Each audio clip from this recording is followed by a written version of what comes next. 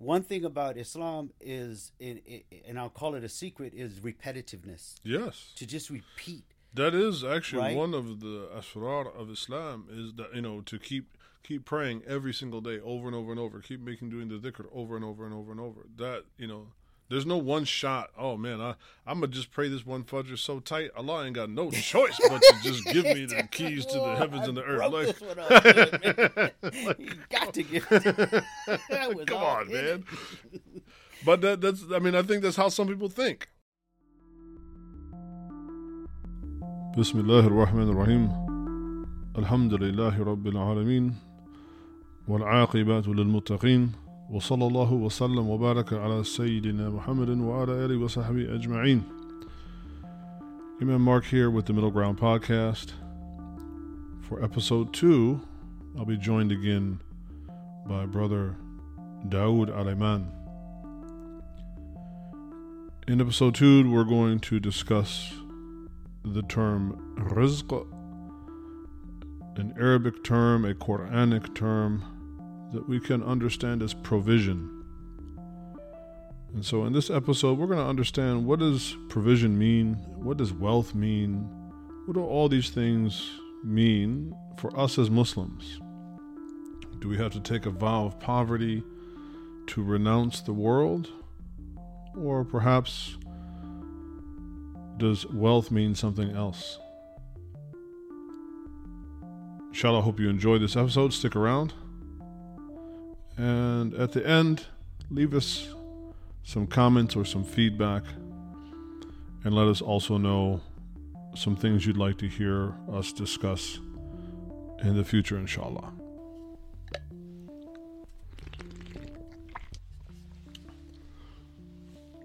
All right, I think we're live. We're good to go. When you, in our last conversation, so we had talked about becoming Muslim, and in our conversation of developing some of the things to talk about for this episode, one of the things that kind of came to me was, okay, alhamdulillah, you've become Muslim, but don't expect for things to fall out the sky for you magically just because you're on a winning team, right? I mean, alhamdulillah, you've accepted Islam, now you're a Muslim, and you're going about your life as a Muslim, but that doesn't safeguard you, right, from the ups and downs of life, right? That's no amount of faith or devotion or dedication will safeguard a person from having to be tested in their faith, right? You cannot out pray, out worship, out donate your way from Allah, still going to test you, and as we would say, stick it to you. It's just what's going to happen. And the proof is that, the Anbiya, the prophets, alayhim salam ajma'in, they are the best of us, the most pious of us, the most devout of us, and yet actually we see in many of their lives that they suffered tremendous hardships, right? So just that as a preface as we start on this conversation about rizq, right, or provision, being provided for, and that hopefully we can tease out an understanding of what it means to be provided for, and not that precludes one from making dua to have one's sustenance increased, but there are some statements, inside the deen that also will, we are, in simple terms, we are not the prosperity gospel, right? We are not the prosperity gospel. So, if you're in it to obtain worldly things, then you might be sorely disappointed. Now, that being said, there's nothing wrong with a person striving for to make a very well-rewarded living, even just in simple terms, to be rich. There's nothing evil about being rich. Man, I want to be rich. Yeah, give me the money. Give me the money, honey. Right. Right. If I'm going to have some problems, let me have some rich problems. Well, I'll tell you, and here's the thing, America, the times are getting tough globally, Yes. and so Man, that's almost $7 gas. I saw today in the LA area, man, almost $7 for gas. it's just the food prices, Groceries, you can hardly get one bag of groceries for under $100. forget it. Yeah, just forget about it. So the the concept here is how are you going to weather through? So for many years it might been individual pockets of people, or you might have felt alone, but now it's like we're all kind of in the same bag here, in the same situation, but more particular, how are the believers going to weather through? You're going to be tested. One thing I default back to is I've always, even in my good times, I've always contemplated the Sahaba. In, like, we have this rosy picture right after, like, Mecca is opened, and like it seems as though everything's unified now, and the Sahaba were still going through it, things were still going on, or we can even say after the Prophet ﷺ's passing, yes, like, okay, the sun set, everything's good, everything's set in place. No, not at all. It just got more hectic, yes, right? Yes. And we, in fact, in many ways, that's a high water mark. I mean, right? Like the upon the death and the demise of the Prophet ﷺ, like that's a high water mark for this ummah, of which everything after, I don't think there can be any contest of this. Everything after is going to generally tilt downhill. Right. Right? I just don't think that there's any way of getting around that. So, for the Muslims, for the believers, and for all people, looking back in history and seeing how humanity has went through the ebb and flow of, you name it, war, prosperity, or disparity, or scarcity, however you want to look at it, it's always been there. It'll always be there. It's how you cope and how you deal with it. And the blessing of one of the blessings of this ummah is we have the mechanisms to weather through all situations if you put your work in. And so tonight, that's what we're trying to flesh out as we discussed here, and bring out some of the ayah and some of the dua and stories that we might share that can help people reflect on, and first and foremost ourselves, and then others. And so I don't know if you want to start with the ayah first. Yeah, so I think certainly one of the verses I think in the Quran that is used most often to demonstrate that making money or earning a good living in this life is that there's no contradiction between that as a generality and being a Muslim. So you have the verse in Surah Al-Qasas, verse 77, where Allah says, وَبَتَغِي فِي مَا أَتَاكَ اللَّهُ الدَّارَ الْآخِرَةِ, that have ibtigha, right? Have passion and seek out the means by which Allah bestows upon you, right? Fima ataq Allah, the hereafter, at dar al-akhirah. So I think the important thing is that, and when we spoke on the phone earlier, I think it's a beautiful thing, and I'll eventually read out the ayah to the end, but I think even a way to preface this is that Islam seems to be, and I would say beyond seems it is, the only religion to successfully defy secularism in the secular age. Every other, now that doesn't mean, obviously there are Muslims who are very secularist and there is secularist thought with amongst Muslims, but the Quran is a document that absolutely resists. And when I say secularism, I want to say this by, of course, there are some things, we have our own definitions, at least amongst our scholarly tradition, like masalih mursala. Like, this is a technical term that was developed by the usuliyin, the scholars of usul al-fiqh, or the scholars of the foundational principles and knowledge of the religion, that came up that said, look, there will inevitably be some things that the Quran will not talk about in specificity. Sure. And so in lieu of that being a specific thing, it might be on its prima facie, on its surface level, it will appear to be neutral. The Quran doesn't say yay and the Quran doesn't say nay. Right. But that thing can be determined to be a good thing. And so we can embrace it as Muslims. Mm-hmm. And this is what I mean by the Quran is a document that resists secularization. So a simple example would be like traffic lights or speed bumps. There's nothing in the Quran that's going to tell you, hey, like, in this particular area where there's a school, right, there should be a speed limit of 25 miles an hour, and every 800 feet there should be a speed bump of 27 centimeters and la, la, la, la. Like, or, oh my God, look at what just happened in Libya, like with the flooding.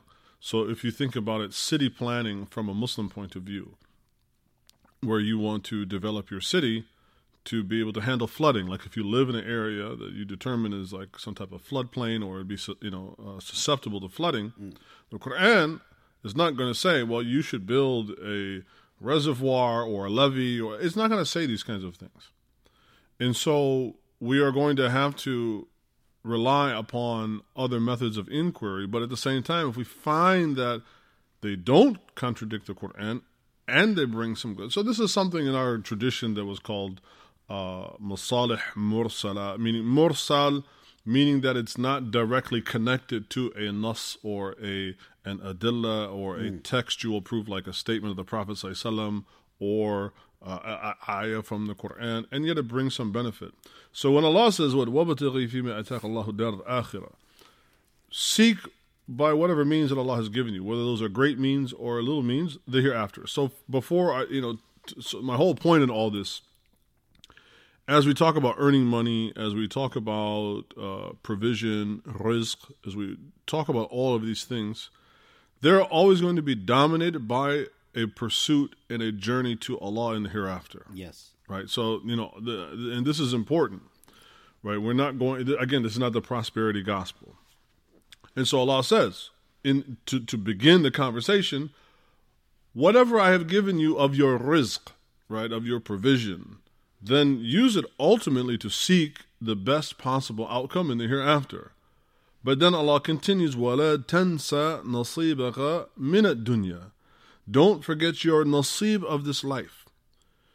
And the sigha, or the voice, or the usloob that the Quran speaks in here is one of umuman, it's in general. So Allah says, La tansa. Who is Allah talking to here? Bani Adam. He's talking to everyone here, all of you, meaning al-fuqara wal-aghniya, to the poor and to the rich alike, right? Don't forget your portion of this life. Yeah. And so we tend to think like, a portion of this life. Well, no, what are you talking about, Dawood or Imam Mark? Or are you talking about Bill Gates or, Sultan Fulan, whatever? It doesn't matter. We all have a nasib, or a portion of this life, that it is perfectly permissible. In fact, Allah is saying, La tansa. It's a amr, it's a command. Right? And so there's no monkery in Islam. Right? We do not intentionally lead lives to be poor. Now, we have something in our tradition we call zuhud, right? Tazahada, meaning that you are not attached to the world. But not being attached to the world is not the same as being a faqir, right? Fi malabis, like being like in the way, like you ain't got no money, your clothes, or this. If you look amongst the Salaf, Imam Malik, rahimahullah, like obviously one of the great imams of our deen and an example of the Salaf, he was known to have dressed extraordinarily well all the time. Right. And in fact, because in their style, right, back in the, way back in the day, they would wear the imama, the turban. Right. Right. And so this is like a classy thing, I don't want to say it's like the Kango, right? Because the Prophet said wore. But I'm just saying, like, it was part of, like, how we would get up in a suit and a tie and a nice hat, like the imama, right? So that was part of the way of completing, their dress was to wear a very nice turban. His perfume. And so people didn't know that Imam Malik was bald-headed until he was punished by one of the governors because he was very strict in his adherence to the Book of Allah and to the Sunnah. And so they kind of, to humiliate him, right, they took off his imamah, his turban. And my point is that Imam Malik was known to be extraordinarily strident in his opinions on the religion, in terms of no funny business, like we adhere to the Sunnah, we adhere to the statements of the Salaf, obviously we adhere to the Book of Allah, and yet here was a person that understood what it meant to be detached from the world, but he dressed very well. Right? He was extremely well put together. And I think that's important, especially from, if we're going to talk about Islam in particularly as it is for people in the West, for some people that have, maybe come from humble means, it's nice to maybe have something. Oh, yeah. It's nice to have, and we all know the Prophet ﷺ, that when he encountered a man that, in his understanding, who had money but was somewhat disheveled, and he was like, "Don't you have any money?" He's like, "Yeah." He's like, "Then let the blessings of Allah be seen upon you." Right. And so there's also just as there's no affectation in prayer, like riya, there's no affectation in zuhud, meaning that if you want to be detached from the world, okay, it just means your heart is not attached to this world, and you have ibtigha with whatever Allah has, you seek out the hereafter by whatever Allah has given you. And if He has given you some, or you are blessed to increase that through your lifetime, that in no means contradicts a person being zahid, right? A person who is not ultimately attached to this world. So, وَلَا تَنْسَ نَصِيبَكَ مِنَ الدُّنْيا وَأَحْسِنْ كَمَا أَحْسَنَ اللَّهُ إِلَيْكَ, and be excellent to Allah as He's been excellent to you. وَلَا تَبْغِي الْفَسَادَ فِي الْأَرْضِ, right? And don't cause fasad, don't cause chaos or corruption in the earth. إِنَّ اللَّهَ لَا يُحِبُّ الْمُفْسِدِينَ, that Allah doesn't love the people of fasad.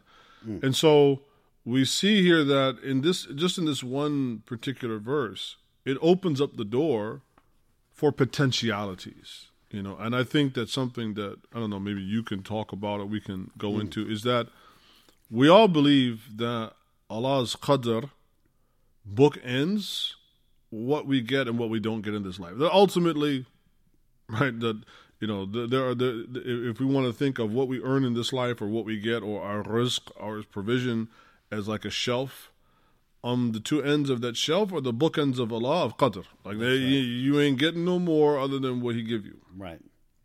100%. 100%. That being said, though, there's a bunch of books on that shelf that we can investigate. Hey now. Right? So hold it now. The whole beginning of the ayah is already getting the mindset correct.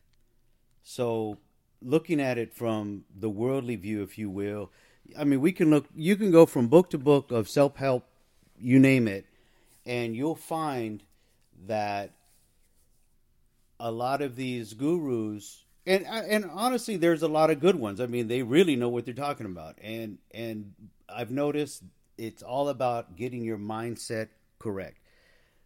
You can't attain wealth if you don't have your mindset correct. How many people have won, this lotto, right, and just got destroyed? Because they, you sure, while they were that's not halal, bro? Yeah. Well, while they were on the park bench, they were poor.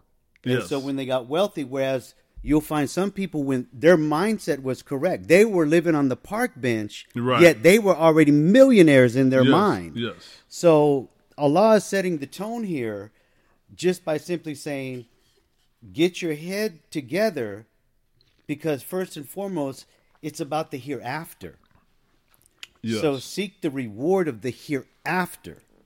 Yes. And that has to be highlighted and recognized. Then the idea of, get your means. Don't forget about what we have in this other life here, in the worldly life.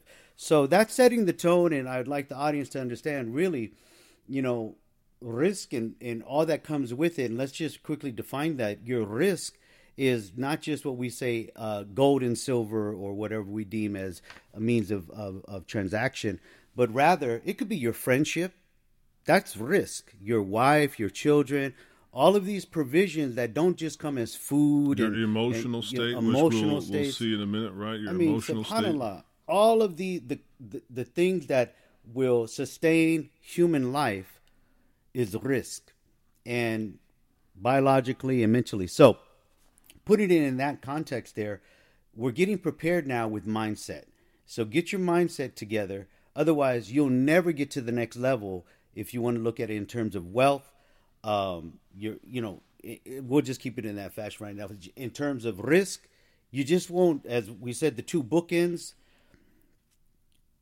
You want to go start to because we don't know where the limit is. Exactly. Yes. We don't know what's restricted, and we don't know what the limit is, how far this risk will go for us. So we're, as they say, scratch the soil, keep digging, right, until you find your nasib. Yes. How would you translate nasib? So nasib, though. I mean, so nasab means like some type of an excess, right? Yes. And so something that is going to receive attention.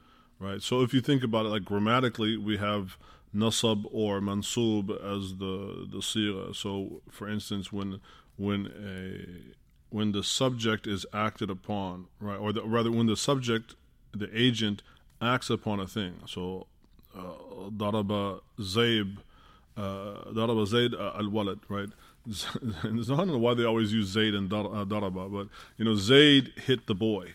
Okay. Right. So when Zayd hits the boy is the direct object that's receiving. So we say this is nasab or mansub, right? So when Allah is saying nasib, just like when we calculate our zakah, we don't pay zakah on all of our wealth. First off, there is a nasib. There's a limit of which if we don't surpass that, then actually we are religiously poor. We are faqir, and are actually ourselves eligible for zakah. But once your wealth goes beyond that certain measure or certain level of accumulation, then we call this the nasib. Once you've met your nasib, right? Yes. So in the same way, like Allah is saying, like don't forget to give this life some attention, because the other part is that there's no fast track. Right? There's no fast track to Jannah around the dunya. The only way to the akhirah is through the dunya. And so it's saying, like, you get squeeze out the juice, get the most out of it. Don't shortchange yourself. And so let's get back to the term nasib. So those two bookends. So some people get so, I guess, frustrated because they're not getting what they think they're supposed to get. I'm trying. I've been working hard. And see, now now we got to contest with entitlement. But honestly, rightfully so. Some people, I got this degree and this and that, and nothing's working out for me. What's going on? Well, the nasib wasn't there. Don't give up. You don't know. Keep digging. Yeah. So, but this is where they think, well, this must be the limit. You don't know the limit. We don't know the boundaries here. Just keep focused. And go back to principle number 1, the hereafter. Wow, my goal is the hereafter. Right.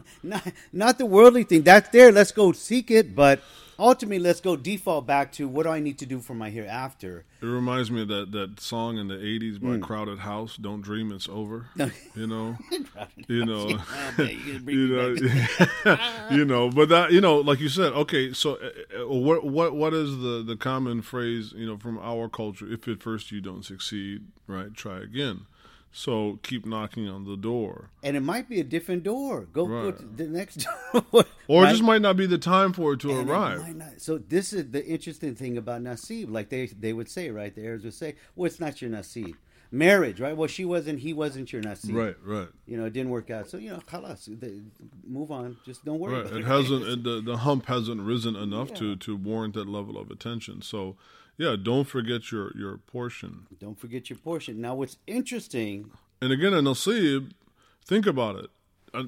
Hold that thought. Because if you pay zakat, let's say Bill Gates or Jeff Bezos becomes a Muslim, right? Now, they would pay their 2.5% on their wealth. which for them 2.5% of billions and billions. For them, it's like that's change they got on the couch, right? But that's an enormous amount, and more importantly, even for the person who is just 1 dirham above the nasib, and they pay 2.5% on that. That's an extraordinary thing to Allah. Yeah. And so it's also, وَعَلَيْنَا, upon us is to have the shukr, the appreciation of also too, and so, وَإِن شَكَرْتُمْ لَأَزِيدَنَّكُمْ. If you are grateful, I will undoubtedly increase you. Now, most of the ulama will say that primarily this is speaking about iman, but they have said this does not preclude worldly things as well. Right. So the other section to this ayah that becomes very interesting when we think about it, and I would say because we're in this time frame, it's really impactful. Do good with it, do good, and don't seek to spread corruption.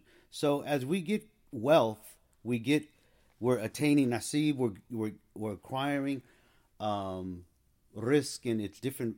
We get this arrogance. It's a weird with knowledge. We've gained knowledge. I'm better than them. Now you're going to become a zalim. You're going to lord over other people. So there's a super secret of ingredients here to guide somebody, right? In this whole game of getting wealth. The intention. I mean, what this is also pointing. وَبَتَغِي فِي مَا أَتَاكَ اللَّهُ دَارَ الْآخِرَةِ. Right, and then saying it towards the end of that, what وَأَحْسِنْ كَمَا أَحْسَنَ اللَّهُ إِلَيْكَ. Do excellent, meaning that if you happen to get money, whatever amount it is, if it even happens to be a great amount of money, make wise choices with what I have given you. That's right. And so it shows us that wealth in Islam is not merely wealth. In the idea that wealth in Islam is not just coins or bars of gold or dollar bills, or that there is something always to be done with wealth. There you go. There's always, matter of fact, there's another beginning verse in one of the ayat, one of the surah in the Quran that begins where Allah criticizes the people who alladhi jama'a ma, right, wa'addada, those who accumulate wealth and just simply count it. Now, in one of the other riwayat or narrations of how to recite the Quran, in this, instead of jama'a malahu wa'addadahu, it's jama'a. It's actually on the wazn of taf'il, which is for tashdid, and yuzid al-ma'na is to increase or to intensify. So, like in one of the riwayah of recitation is alladhi jamma'a malahu wa'addadahu, that they just super pile it up, right? But either way that you read it, wealth that is stagnant and is there just for the entertainment of one's ego and is not ultimately employed to something that will benefit the hereafter, then this is blameworthy wealth. Yes. Right. And the Prophet ﷺ said that, even a Muslim that plants a tree of which will bear fruit or give shade, and either a person or even an animal benefits from that will benefit them on the day of judgment. It will be counted on their mizan and their book of good deeds and so on. So, this idea of, wealth is not there for entertainment. That, I think, is the tragic part today, especially, young kids see the entertainers and the movie stars and the I don't even call them musicians no more, because everything now is done on one of these little electronic boxes. They don't even know anything about music theory anymore. But they see these people and they say, "Wow, he's got the Lambo. He's living in this kind of house. He's got this," and all they're doing is to show it off, right? To brag, and that's actually in this ayah in Surah Al-Qasas. The section right before this is talking about what? Qarun from Musa, from Bani Israel. And the people came to Qarun and like, okay, alhamdulillah, Allah has really blessed you, man. So much that Allah says what? That even you had to have a whole bunch of dudes that were yoked just to carry around the keys to the chests of his wealth. Just the keys to all of it. Right. And he was kind of, yufakhir, like he was like, showing off to the people. And that's not what wealth should be. Wealth is not there just for us to stroke our own ego. And so wealth that is just counted, الَّذِي جَمَعَ مَالَهُ وَعَدَّدَهُ, this shows us that wealth is serious business. Money is serious business. What Allah provides for you. This is why you said, in the first episode, you opened up and you went right to Al-Baqarah, and it says, وَمِمَّا رَزَقَنَاهُمْ يُنْفِقُونَ. That out of what we gave them, they give away in charity. Or that they donate. Yeah. And so, taking whatever provision you have, and therefore taking your risk is a part of who you are. So you have to take that serious, right? You got to take yourself seriously. This becomes and the mindset gets corrected right here. And so for me, connecting the dots, engaging with your Quran, engaging in your Islam, and connecting the dots gives you a path for all the different scenarios of life that you will be in. It's your guide, as we say, but it's like really you're on the road and you have the guardrail on this side, the guardrail on the right and the left. So you might scrape. Oh, I better get back in the lane here because I'm tapping the side. And that's what Islam does when you connect the dots. Yes. And so that was one of the biggest things too for our podcast is trying to connect dots for people in these confusing times as well. So back, your intention, as we've said, for the hereafter with the means that Allah subhanahu wa ta'ala has given you, which the risk that God has given you is going to support you in your hereafter. Otherwise, you'll be like other wealthy people in the Quran and throughout history that actually it has now become a liability against them. It was no aid. They didn't benefit from it. It didn't carry them into the next life. And so, that's part of potentially the dua that we can get into in the supplications now. And there's many supplications and many scenarios where companions had come to the Prophet ﷺ and ask him about these things, and he would give them a dua for that, whether that was seeking rizq, health, but more importantly, the hereafter. So these duas were always kind of gauged around what would help you here and what would help you in the hereafter. Yes. So maybe we can move into the next. So in the next one, right, and at least in the next piece here to kind of unpack. So we have this hadith that's related to Amr ibn al-As, one of the great companions of the Prophet ﷺ. And so he said, قال رسول الله عليه الصلاة والسلام, he said, قال قد أفلح من أسلم.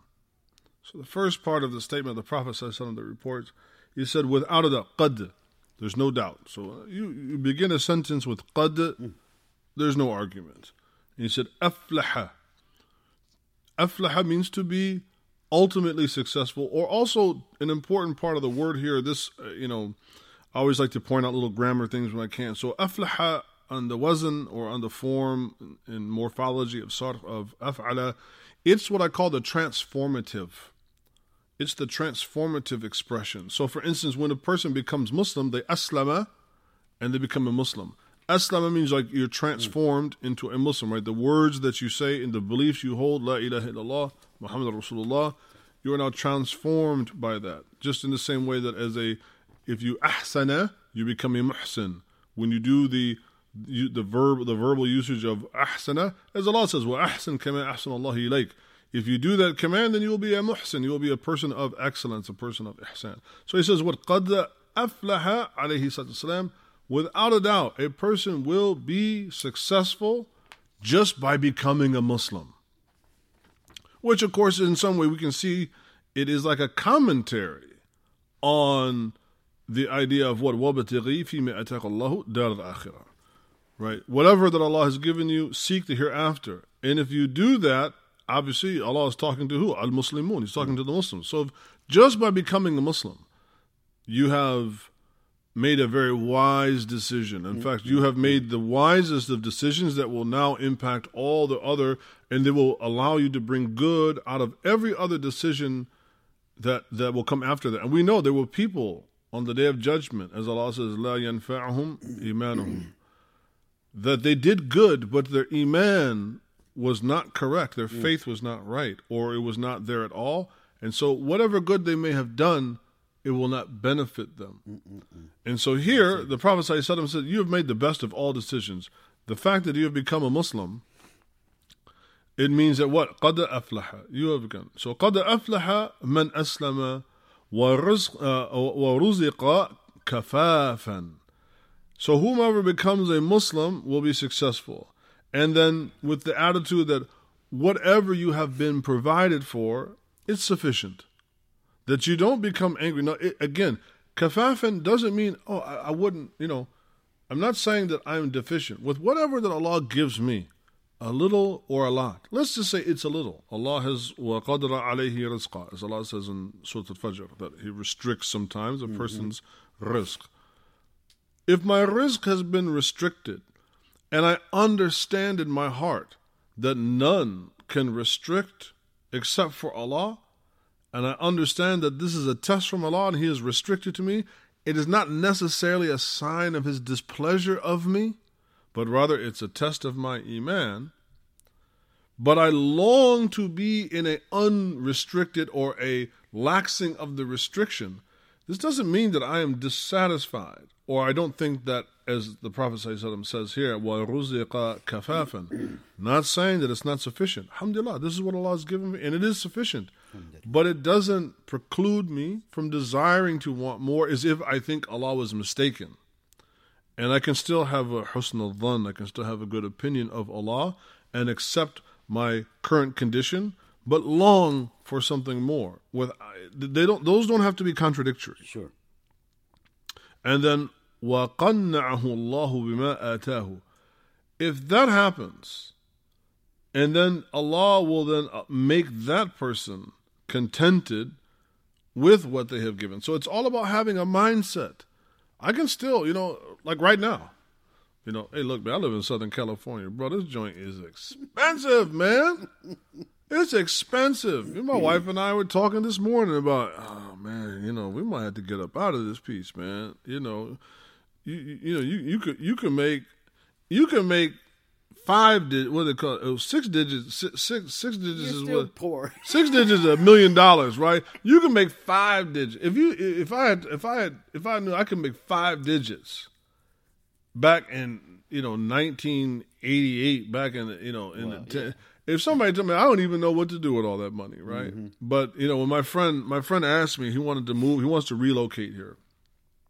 And he said, man, how much money do you think I need to make minimum? I said, man, you better make at least $150K a year. And if you can't do that, dude, look, trust me, you're gonna be running on fumes that's California minimum wage, baby. He was like, really? I said, yeah, man, it's very expensive to live here. Yeah. So, that being said, is I can want more money, not just because I'm greedy.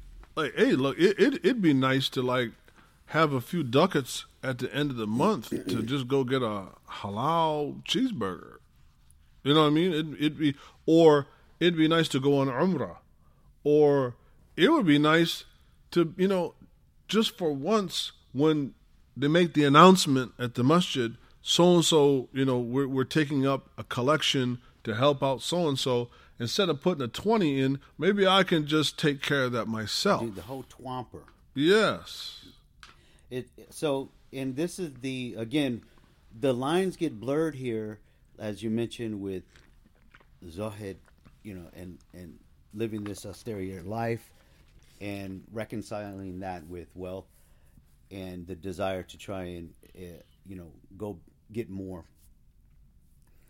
And so I remember a story when Abu Bakr Siddiq, may Allah be pleased with him, he's the Khalifa, and Omar and Ali are looking for him, and they find him in the market selling and trading. And they said, "Ya Amir al-Mu'mineen, what are you doing here? O leader of the faithful believers, what are you doing in the market zone?" He said, "Man, I don't make enough. I don't have a good enough salary as the Khalifa. I think he mentioned, I might be exaggerating, maybe correct me. Right. I need 5 sheep a day or something like that." He said, one might sound like that's sufficient. He said, I think maybe 3 or something, right? And he goes, so I gotta feed my family, and this ain't enough. The salary ain't enough here. I'm over here. They said, man, you can't be out here. You're the leader, man. You got to be up in the White House and have exactly. He said, well, pay me more. Right. And Omar said, well, how much do you need? Well, like this little less. I need 3 sheep a day. A day? Nah, we ain't giving. Look at Omar. He said, nah, we ain't giving that, man. And Ali hit him and said, just give it to him.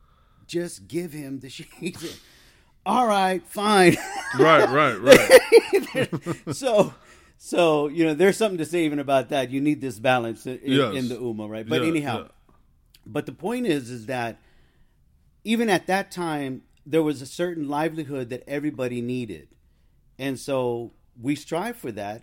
And here's another thing, let me, as a side note, Muslims want the masjid and the imams and the community, they should be doing this, they should be doing that. And maybe back home, the governments or, whatever back home is for people, the governments take care of that. But out here in, sorry to say. Which always comes with a price. It comes with the price, too. You're kind of got the noose around you. You got some dictation that's going to happen. But however, living here where we're at, we need to contribute to that. And we want good programs. We want good teachers. Well, we need to pay for that, just like we're paying non-Muslims top dollar and to go to their events and to go to a lecture and to go to these guru meetings to make money. But if you're relying on hostage fundraiser and bake sales, man, to afford to have quality education, quality teachers, then you're going to eventually run aground on that. And I think we've reached a point of crisis in at least in the community here in America. And this is just in my estimation, where we have more masajid, not only that we need, but then we can even handle financially. And we got virtually nobody inside the vast majority of these masajid that will give anybody any reason to come. We have a real shortage of female scholars. We have a real shortage of, really qualified imams. And I see too much burden is put on the backs of, I know people are talking about, we need, young people. And, obviously having young people involved in the community is great. But, turning over your community and have it being led by somebody that is still really wet behind the ears, doesn't have enough life experience, hasn't even been able to put probably 1/10 of any of that theoretical knowledge that he or she may have learned, especially as imam, that he's learned in some type of program into any kind of practical application, I think is somewhat foolhardy, right? And then on top of it, we don't attract the best and the brightest into the position to be an imam or be a scholar, because it doesn't compete with market value. If you're a really smart dude or a dudette, and instead of becoming an imam or a scholar, you can go get a job in, STEM or, and make a reasonable living. What are you going to do? Even though your passion and ultimately even your capabilities might be, actually really in that area and not being a doctor or something like that. But unfortunately, our understanding of wealth is extremely juvenile as a community. Yeah. No, and that we don't really use our wealth to build. That's what I think. If anything, I don't know. Maybe this is going too far afield, but I feel like our community has not been intentional. And what I mean by that is, not saying every Jewish community is like this, but I find that we are the worst when it comes to building intentional communities. Of terms of, we're all going to roughly live in the same area, and there's going to be a school, and there's going to be a masjid. You go throughout most major areas in America, obviously there are Jews that live everywhere, but you will typically, in your bigger cities, you'll find there's like a Jewish neighborhood, and there's a synagogue, and there's you go to LA, there's like a little Israel kind of place, right, where you can go and get your kosher food, and there's schools and also neighborhoods. Not every single person that lives in that neighborhood is a Jew, but they've made a decision to kind of concentrate in the areas. And I feel like Muslims, for whatever reason, have almost refused to do this. But then people always complain, oh man, I got to drive this far and I go do this or that, or it's like, where's the intentionality of community development? Yeah. And that's what I mean. Just hoarding money, just making a bunch of money and then hoarding it. There's no blessing in that.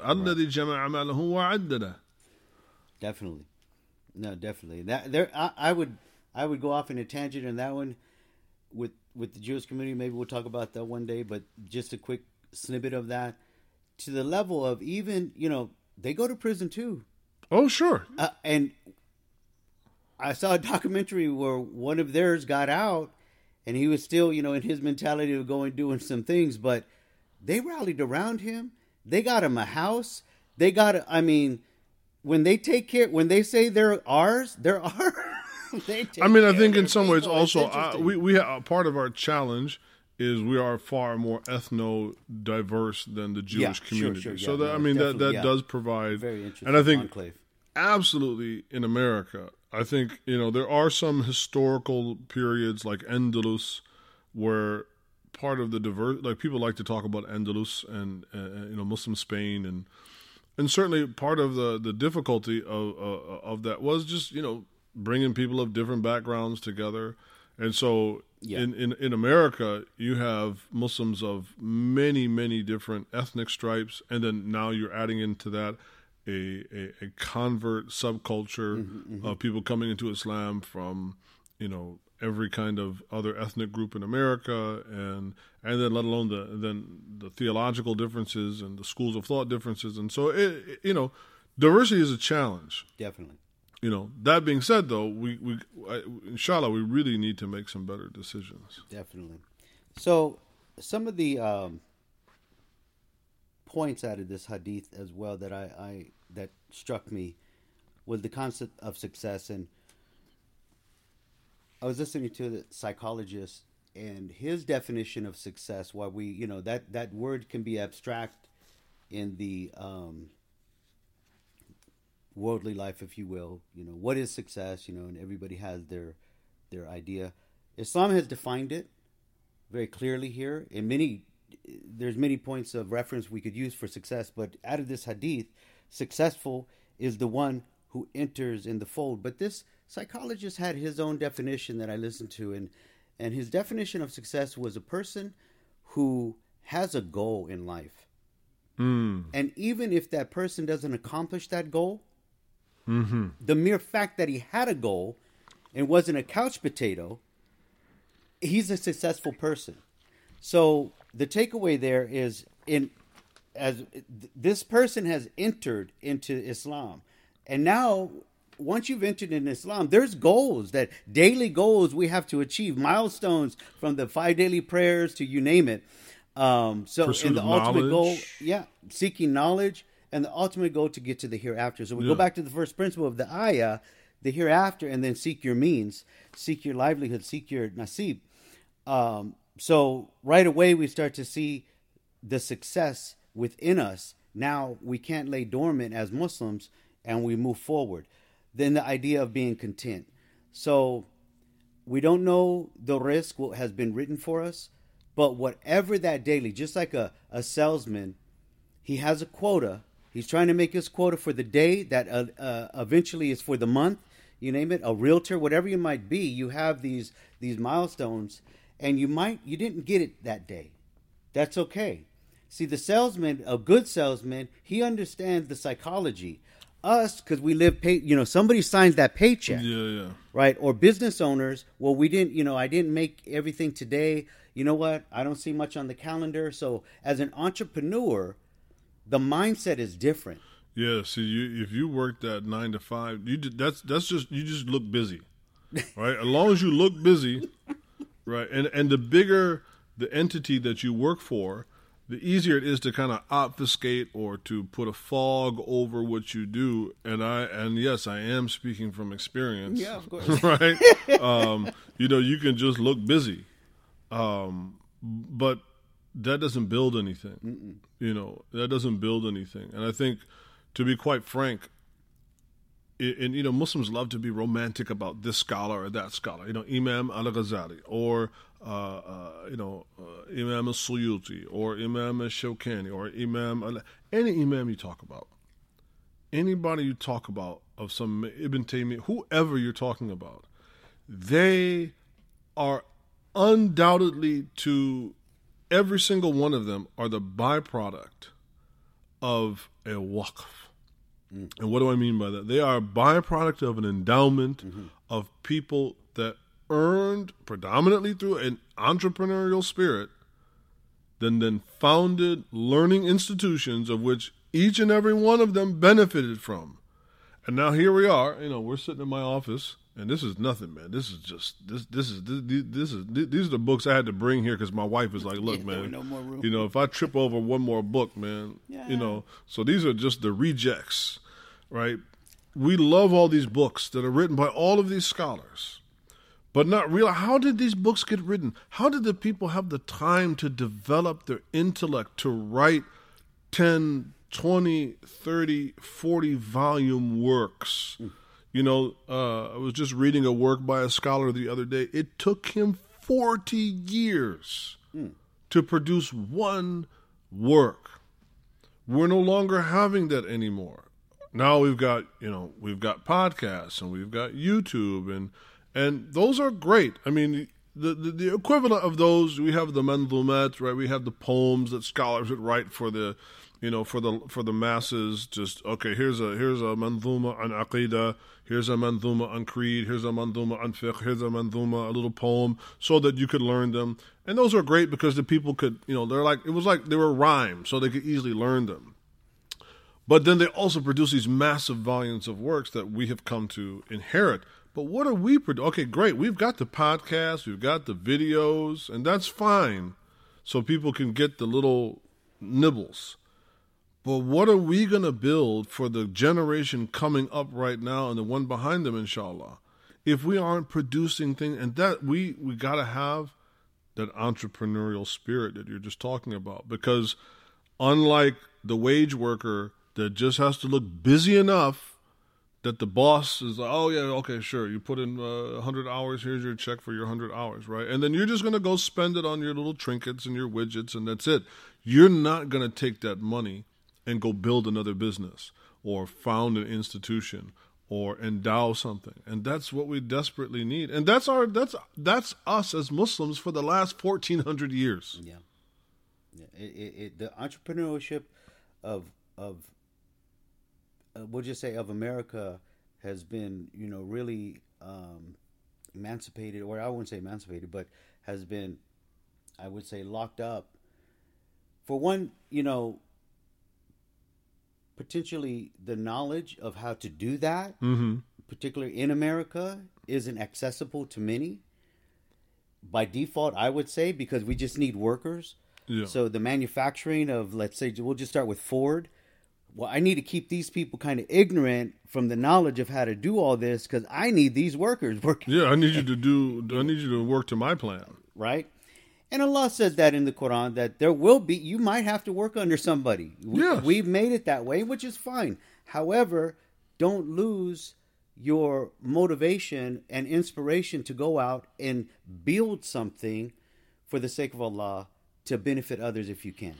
And I think also if again, not everybody's going to do that, but if enough of us do it, or even a few of us but do it really, really well, then you also give something for the wage worker, for the rank and file average Joe Schmo Muslim that is just working their, I don't mean to demean that kind of work, where they can give, their $20 a month to, and it means something, especially if it's on volume. I remember years ago I was invited to a community and they had about 400 regular attendees. And I remember they were talking about something like, oh, we got to figure out how to fundraise for this or that. And I'm like, well, how many people y'all got here, right? And well, we got about 400 people. So I was like, man, if you have 400 people, right, and if they could give $5 a day, right, if you get 400 people to give $5, because that's how much every one of us spends every single day at Starbucks, right? And then you translate that into an annual budget, right? I said, man, 400 people give them $5 a day in 1 year. That's a budget of $730,000. Now imagine what you could do.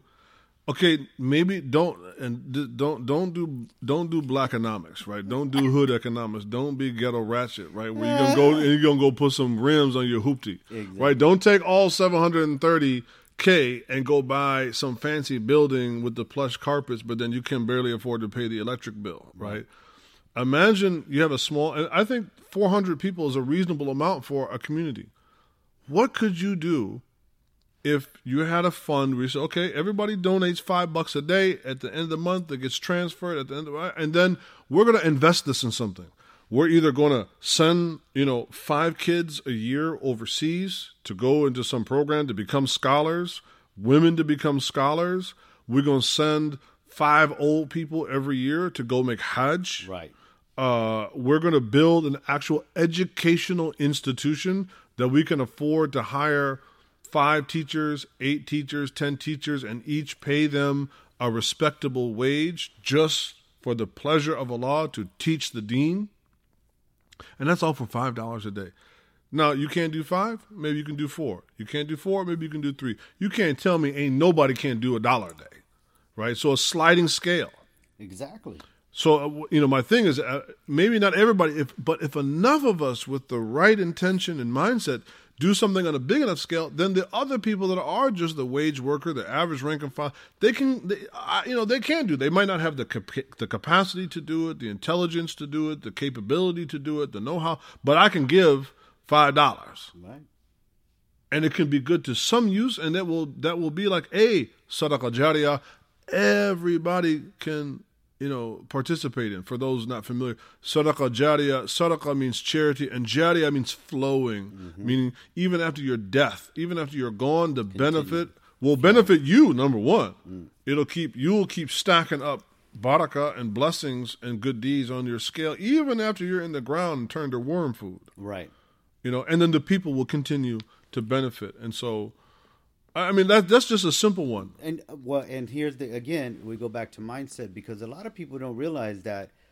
So I had one mentor, and he was telling me, he goes, a lot of people don't realize millionaires and billionaires and, wealthy people, and there's a difference between wealth and rich. Yeah. He said rich people have to look rich, so they buy things that make them look rich. That's me.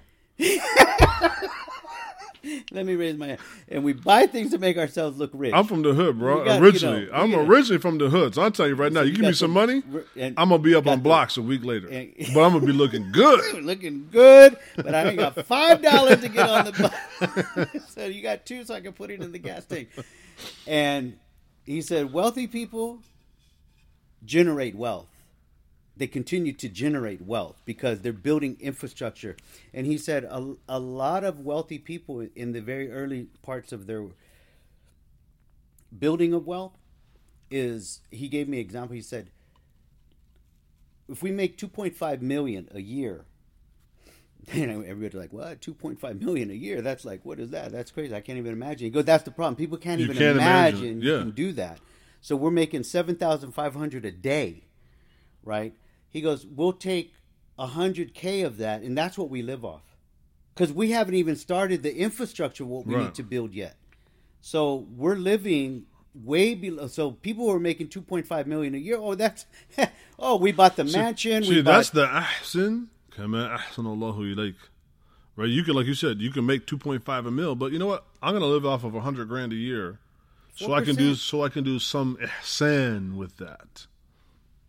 And so, of course, their mind isn't for that. No, but I'm just saying. But exactly. So not only are we... So we go back to the principle, let's build our hereafter by building the infrastructure here for that. And Allah puts barakah in all that. Right. He puts blessing that keeps this residual. Yeah. Wealth that's coming from it, right? One way or the other. And even if not, we're content. So we go back to these principles. We're content with what Allah has bestowed on us. Yes. So mindset is just a huge part of the wealth, and especially for the Muslim, of how we need to look at things. And we overlook things or underlook things, and we're not on game. But if we can move into the next principle, and I'm going to bring this one up, and I wrote this one out because we know this hadith, but this dovetails with the hadith we were just talking about, and we know this one: tie your camel and put your trust in Allah. Yes. Prophet ﷺ said he told us, tie your camel, put your trust in Allah, and there's a greater, I think, review. No, but this is sufficient. Most people will know this, and if not, that's enough to convey the general meaning. Yeah. So the idea here is, in my note, I put the first part: make your effort. Yeah. Go tie your camel. Well, first, actually, it's trust in Allah, then tie your camel, right? And by trust in Allah, I think what we need to do is expand our notion. Tawakkal, you can have a very small mind and yatawakkal ala Allah. You can have a very small mind and reduce your, it's like the Bedouin man that he was just kind of ornery. He was like, it was like Archie Bunker. He was like the Archie Bunker of Bedouins. That he said, Allahumma irhamni wa Muhammad, and that's it. Oh Allah, have mercy on me and Muhammad and nobody else. And so the Prophet said, you have restricted something very vast. So when we say tawakkal, meaning to rely upon and to trust in Allah, do we mean that in a gracious, expansive way of potentiality, or do we mean that in a very small way? I trust upon Allah and I just have to make do with these few crumbs, and or do we really mean like I am going to rely upon Allah, who lahu khanaizu samawati wal ard, khanaizu samawati wal ard. With Allah is the treasures, mafatihus samawati wal ard. Allah has the keys to the heavens, the treasures of the heavens. Lahu ma fi samawati wa ma fi al ard. He has everything belongs to him. And he is Al-Wahhab wal-Ghani. He is the one that loves to give. And he is rich beyond need. So, when I want to give, I'm very calculating. I'm thinking about, man, how much of this can I really do to, how much of this can I really do to part with? Yep. Allah has, we sometimes project our humanness, which we know is the very beginning of shirk. We project the human limitations of fear, of needing to have. But that is not our Lord. Our Lord already owns everyone and everything. Mm-hmm. And so with a big heart, try to rely upon Allah and call upon him with a feeling of unlimited expanse. There you go. Not of unlimited expectation, but just of the very potentials. That's the mindset. And, you've mentioned many times before, and we've seen it. We call on Allah and we think it's just supposed to come. Because, I've been doing all my 5 daily prayers. Oh, yeah, I've been up for Fajr, bro. Where's my check? I've been doing, Where's my reparations check and where's my Fajr check? Where's my reparations check and my Fajr check? So, exactly. And yet, no, it doesn't work that way. That's what you had to go do.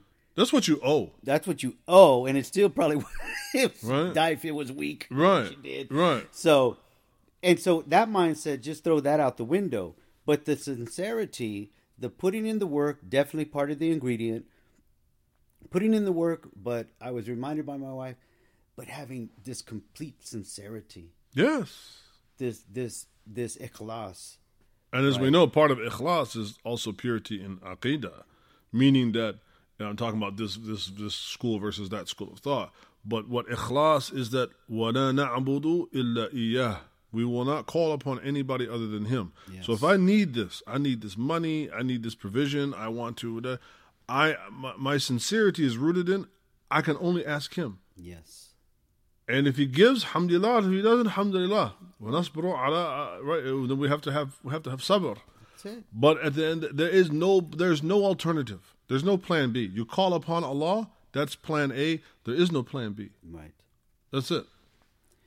So, the dua that I like to recite a lot, and maybe I'll recite it, you'll remember the hadith, inshallah.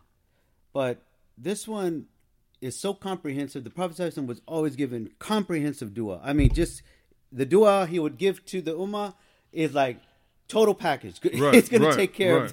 of the whole thing for that situation. So basically, O Allah, I take refuge in you from anxiety and sorrow, weakness and laziness, miserliness and cowardice, the burden of debt, and from being overpowered by men. Yes, yes. So do you remember the hadith? The man had come, right? Yes. Can you say it? So so part of أعوذ بالله من الجبن والكسل, like I seek protection in from al-ghumma wal-hazan.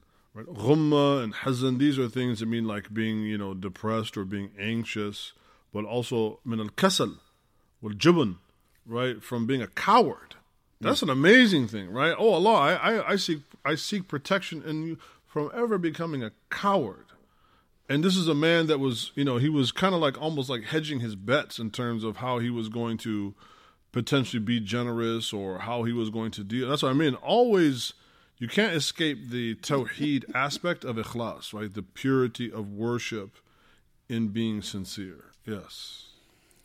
So, you saying this starts to remove all of these human emotions and the benefit that comes from that, the debt removal, right? The increase in your provision, in your risk, right? The psychology there. So I say this daily, actually Fajr and in Isha. So I cap it with this dua for the day, for the two ends of the day. It's been a great relief, a reminder, and one thing about Islam is, and I'll call it a secret, is repetitiveness. Yes. To just repeat.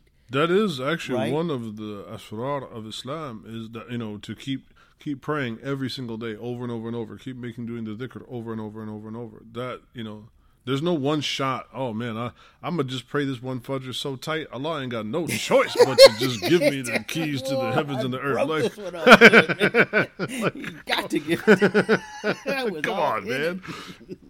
But that's, I think that's how some people think. Well, and so here, to try and tie this in, because I know many, a lot of our audience may watch YouTubes and the gurus out there and the self-help and the what they call affirmations and repeat this. I'm confident. I'm this. I'm wealthy, and that's great. And there's a secret about repetitiveness, saying this self-talk and healthy self-talk, because we can talk ourselves out of things and have a lot of negative speech to ourselves. We call it the waswasa, right? We talked about that before. Shaitan's coming to us and just whispering negativity to us continuously, or inspiring us to go do negative things, or just to be lazy things. Yeah, or being lazy. Right. That's the waswasa of Shaitan. That's the whispering of the devil at Fajr. Right? Exactly. No, it really is, right? Like, oh man. And that's why you see some of these like Muslim fitness gurus, that they benching this and that. I'm like, man, is this dude benching his covers? And I just wonder, man, because sometimes, because benching that blanket, man, at 445, in the middle of the summer, man, that's my one rep max. Kid asked me the other day, what's your one rep max? I'm like, man, my comforter getting out of bed in the morning for Fajr, that's my one rep max. You know it. And so, doing this self-talk in your dua, seeking Allah's mercy and His rizq, His benefit for you, His ar-razaq, and this repetitiveness. So grab one of the dua. I remember, you probably heard this. Many of the ulama have said, just grab what one of the Sahaba who were granted Jannah, of the 10, whoever of the 10 that were granted Jannah, just what did they do? Get their bio, get their biography, read what they've done, and just do what they did, and you'll be successful. Right. So repetitiveness, and then moving into what we call the istighfar. Yes. And just always seeking Allah's forgiveness and repenting. This is like pivotal, because Noah in the Quran reminded his people of this. Just say astaghfirullah. Yes. Ask Allah's forgiveness. And then from that, Allah would yamtur alaykum, Allah would rain down upon you His mercy and give you bunun, right? Give you children and on and on. And that's what Allah. We have to stop the anthropomorphizing of our understanding of who Allah is. That Allah is not a man. He is not a human being, and therefore He does not have those kinds of fear. Like I might have that, If I were today donate every last penny in my bank account, I'd be lying to say like, today's the 19th and I don't get paid until when? Man, I'll be sweating, but because I'm a human being. I am of limited means. Exactly. But we worship and call upon one that has no fear, that has no limitation like that. That's right. But it's important to be overtly reminded of that. That's the repetition process. And you start to have the growth mindset and all this psychology terminology and you really get all that. All of the non-Muslims, what they're just tapping into, we have it. The secrets are there. We're trying to connect the dots for you. Everything that we're fascinated with in psychology and wealth building and all of these people they're pretty amazing, some of them, and right on target. But we got it. It's in our deen, caked in, built in, and you don't need to actually see. It's good reminders, but I would encourage people to go connect the dots. Once you heard so and so on YouTube talk about how you could build your wealth if you do X, Y, and Z. And then see if you can seek that in your deen. You'll find it, and that would be 10 times. You want to 10x your wealth?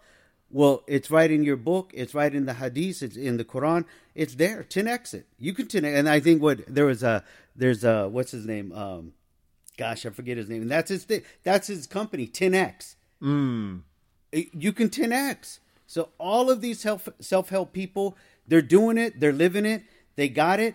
But the difference is all of their wealth and all of their goodwill and they're doing and helping people out and telling all the secrets, does it benefit in the hereafter? Right. So your deen is 10xing you not only in this life, but in the hereafter, as long as you don't have a limited mindset. Yeah. Right? Your Lord, as the Imam said.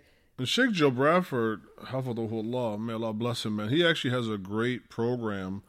I think it's like 40, if I'm not mistaken, I had to double check it, or he can correct me if he hears, but I think it's like 40 hadith on wealth or wealth building or something like that. So alhamdulillah, like he's, already kind of, putting that work out there. And so I would highly recommend people to go and check out his program, on that.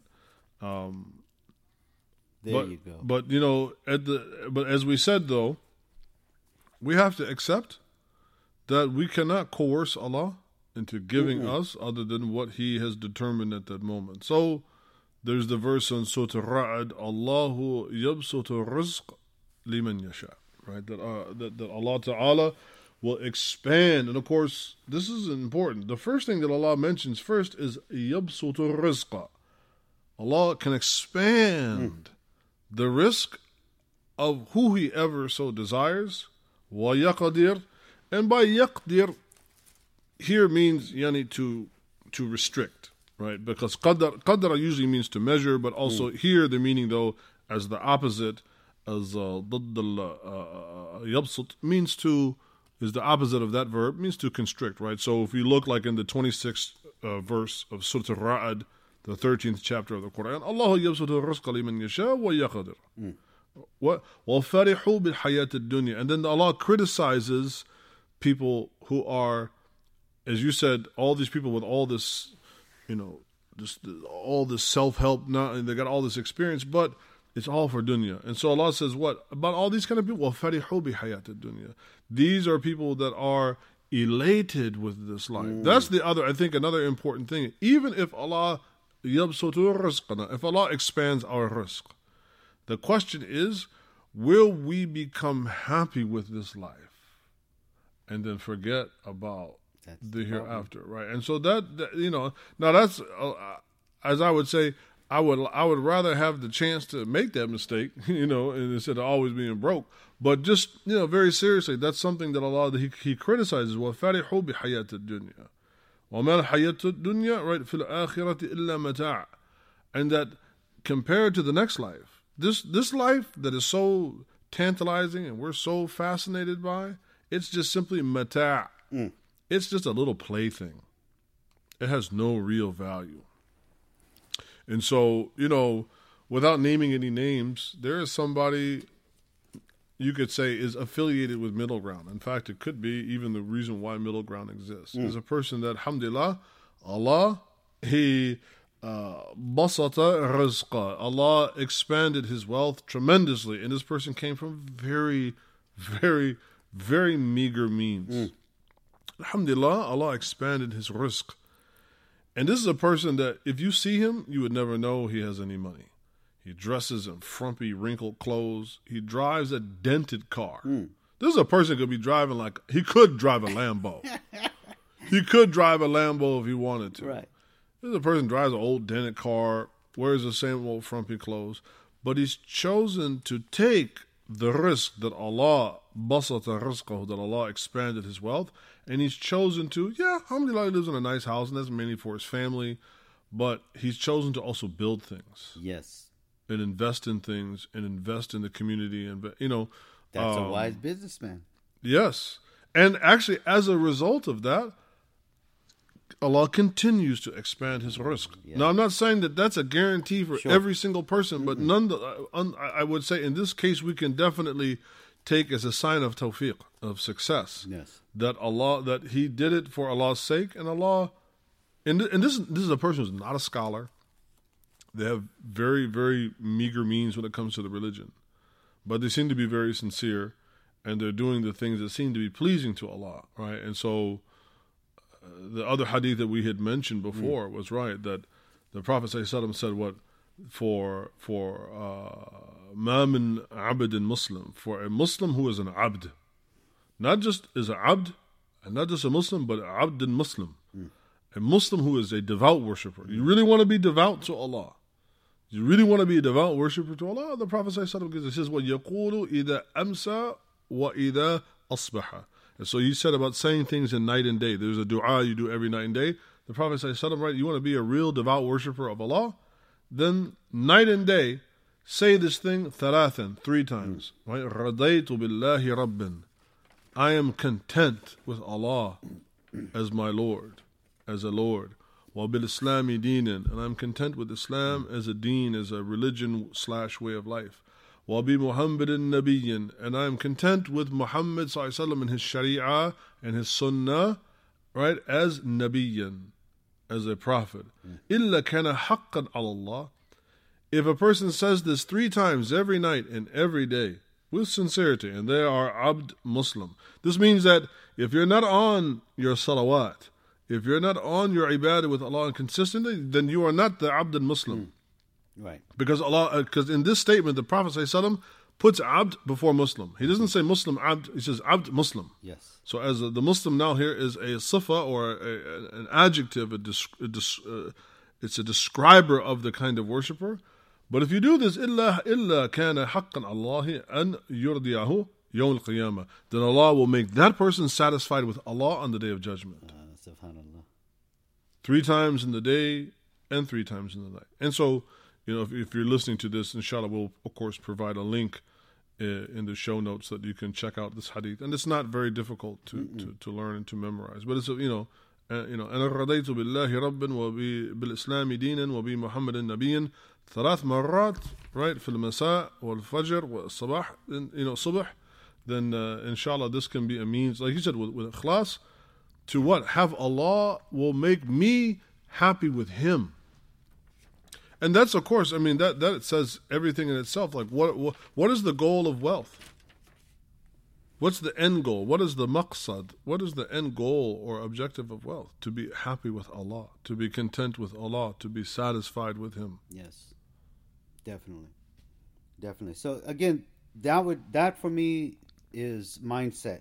So I like when I start to connect my dots. What helps me is looking at hadith or the verses of Quran. These would start to orientate my mindset and how I need to think about things as I traverse seeking wealth, and what am I going to do with the wealth.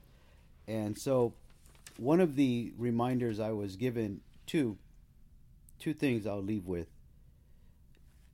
One verse from Quran, you had mentioned, some of these people who are displaying their wealth, and we might even look at them like, wow, what successful people, I want to be like that. Sure. Well, Allah reminds us in Surah At-Tawbah, verse 85, like, and I'm paraphrasing, like, don't be amazed by their wealth and their children. Yeah. Don't be dazzled by that. Exactly. The disbeliever, that's a test. We're doing that as a test for them, right? And for you too. And for us too. There you go. You know, the test. Everybody's getting tested. We're all getting tested by that, but in particular them. So don't fall into that trap. Yeah.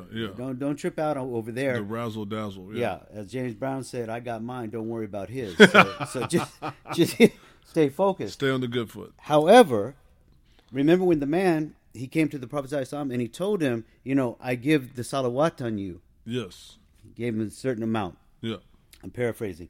And he said like this, a little less. But the bottom line at the end, remember, the Prophet ﷺ kept telling him, well, you should do more. That's good, but if you did more, that'd be better. Yes. So making prayer on that, I asked my sheikha, who's my sheikha, my wife, and I said, I've always was a little mystified about that hadith because in the translation it's not clear.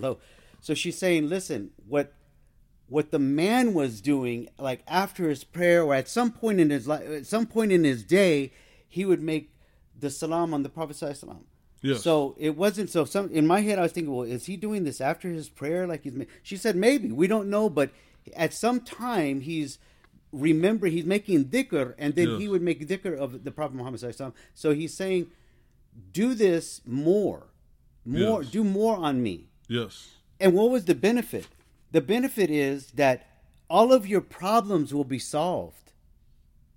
Musibah? Yeah, musibah. Your musibah will be, all these problems, your anxieties, your worries, they'll be solved, and your sins will be forgiven. Yes. What a secret in our deen. Yeah, I mean... Inna Allah wa malaikatuhu yusalluna ala nabi. Allah and His angels send salawat, send prayers upon the Prophet.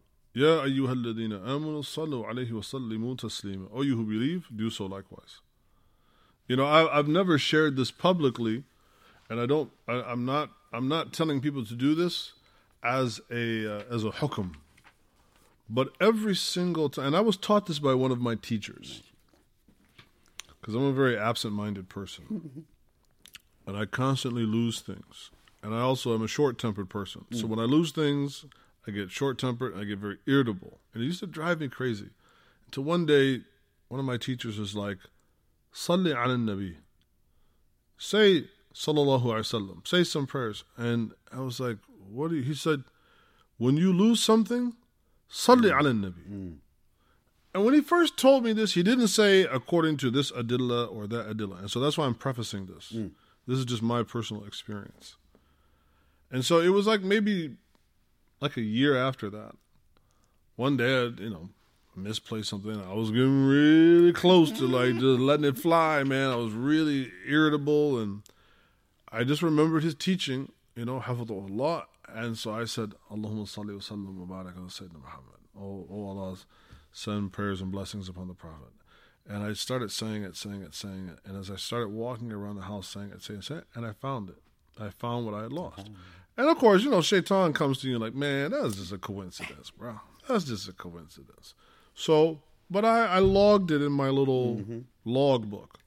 So then, a couple weeks later, because I lose something every day, right? A couple weeks later, Salli ala Nabi, found it. Again, Salli ala Nabi, found it. That went to the test. And so when I have yet to have, and again, I'm not telling people to do this, that it's a guarantee. Right. But I have found, in the lesson, to date, I have not had an instance where I've lost something and I've made salawat on the Prophet that I haven't found it. But more importantly, is the contentment that comes over me. It abates my anger. Because I'm a very irascible person. You can ask my wife, my ex-wife, my other ex-wife, my mother, my father. I am a very irascible person. All this stuff that people see, Imam Mark, it's not fake, but there are other aspects to my personality that people don't see because you don't live with me. Of course. Right? And so one of those things is I get really irritable when I lose things. Partly because I lose them all the time, and then it disrupts my thinking. And so I get, And so what I have found now is that anytime I get angry, whether it's somebody cuts me off or whatever, and I just, Allahumma salli wa sallim wa barak ala Sayyidina Muhammad. And that's why, when you're this is like a little Jedi Knight trick. Yeah. Right? Like you want to disarm somebody, especially if you're arguing with an Arab, and they got you against the ropes, man, and you just, man, I can't defeat this, and you just go, Salli ala Nabi. He's going to stop. Yeah. Allahumma salli sallam. And as soon as he opens his mouth, Salli ala Nabi. Yeah. And I thought, man, this is it, man. I got these cats now, right? I could just boom, So, no, there's undoubted about that. That saying salawat upon the Prophet sallallahu. And so, which, to be quite honest, is part of our rizq, right? Because, right, قَدْ أَفْلَحَ مَنْ أَسْلَمَ, right? A person is successful and that they become a Muslim. And what Muslim is that you don't pray? And at tashahhud, in your testimony of faith, yes, that you're forced to repeat every 2 raka'ah. Yes. Right? Allahumma salli ala Muhammad wa ala Muhammad kama salayt ala Ibrahim wa ala ali Ibrahim. Like we are forced to say salawat upon the Prophet ﷺ and his noble family, and upon Sayyidina Abraham and his noble family, every 2 raka'ah of prayer. Yes. Whether from the fara'id or from the nawafil, whether those are the mandatory prayers or the extra prayers we do that Allah Ta'ala demands of us, your salah, you have to make salawat upon the Prophet ﷺ. So that is part of our rizq. Yes, it is big time. And that's what I mean about shukr. We talked about last time about being, grateful for, being a Muslim, whether you were born a Muslim or, willfully accepted Islam at some point in your life, is that it didn't have to be that way, right? Nobody could force, no amount of your dua will force Allah to guide you. No amount of my dua, right? Allah says, "La tahdi min ahbab." You don't get to guide whom you love. Just because you love them, they don't get to be guided merely because you love them. That was the Prophet ﷺ. Yes.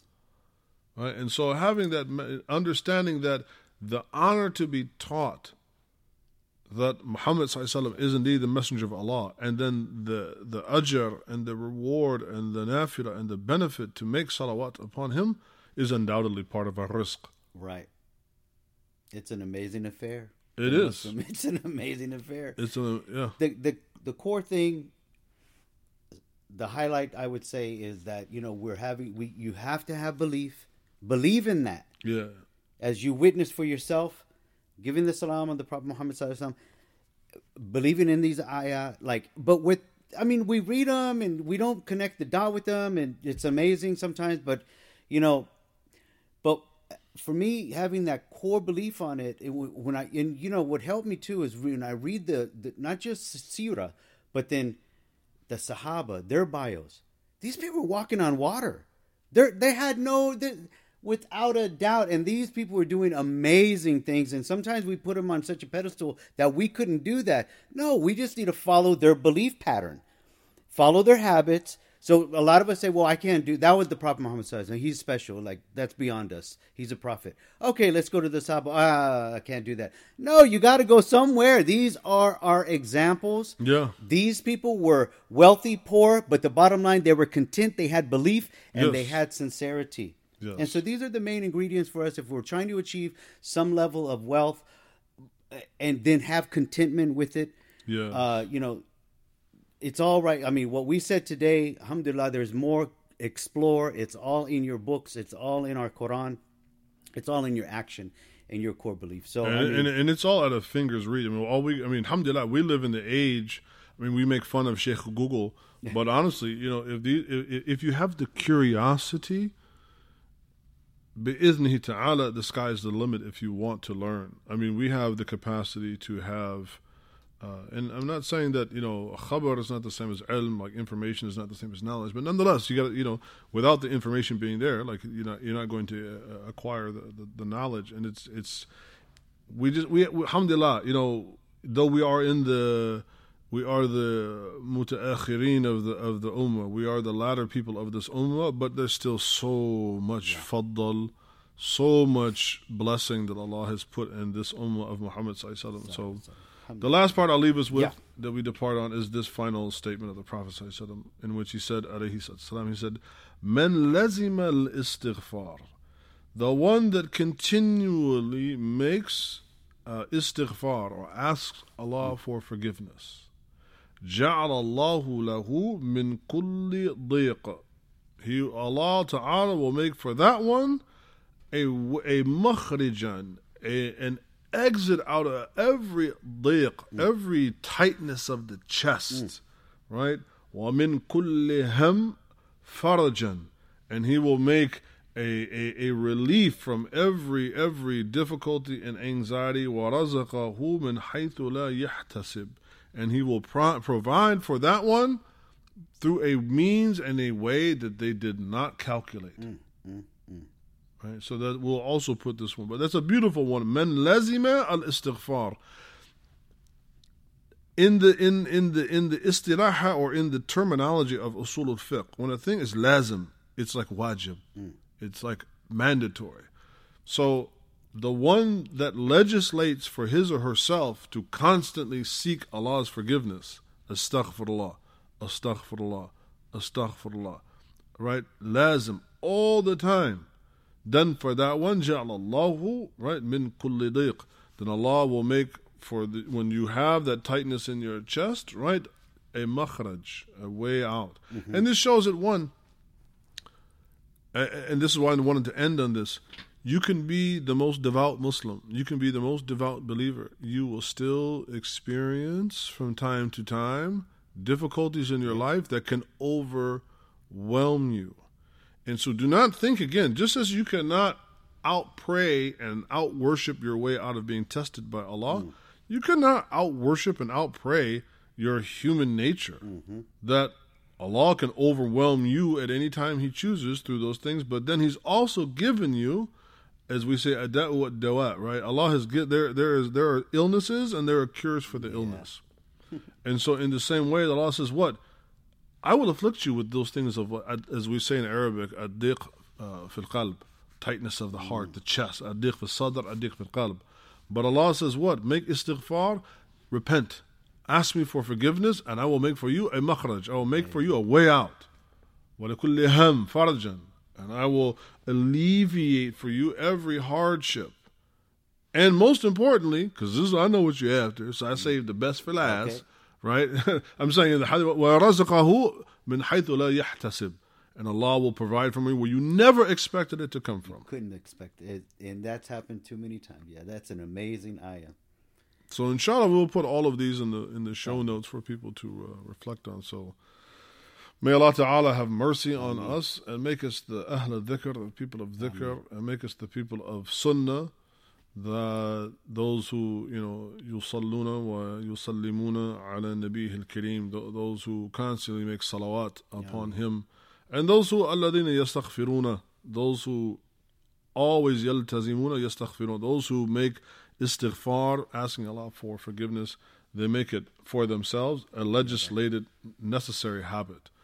And inshallah, Allah will give us the makhraj from diq fil qalb, inshallah, and from ham wal gham, from those difficulties. And inshallah, most importantly, Allah will yarzuquna inshallah min haythu la nahtasib, from where we never ever expected it to come from. Ameen, ya Rab. Ameen. Alhamdulillah. Well, that was a heavenly show. We do like the Hajj. I know, right? That was right. We put the smack down. We put the smack down. Now we got to go pray. That's right. So we can be abd Muslim. We don't want to be. We don't sit here and talk some trash and then get in trouble. So, alhamdulillah, we'll see y'all in the next episode. Assalamu alaikum. Alaikum salam wa rahmatullah.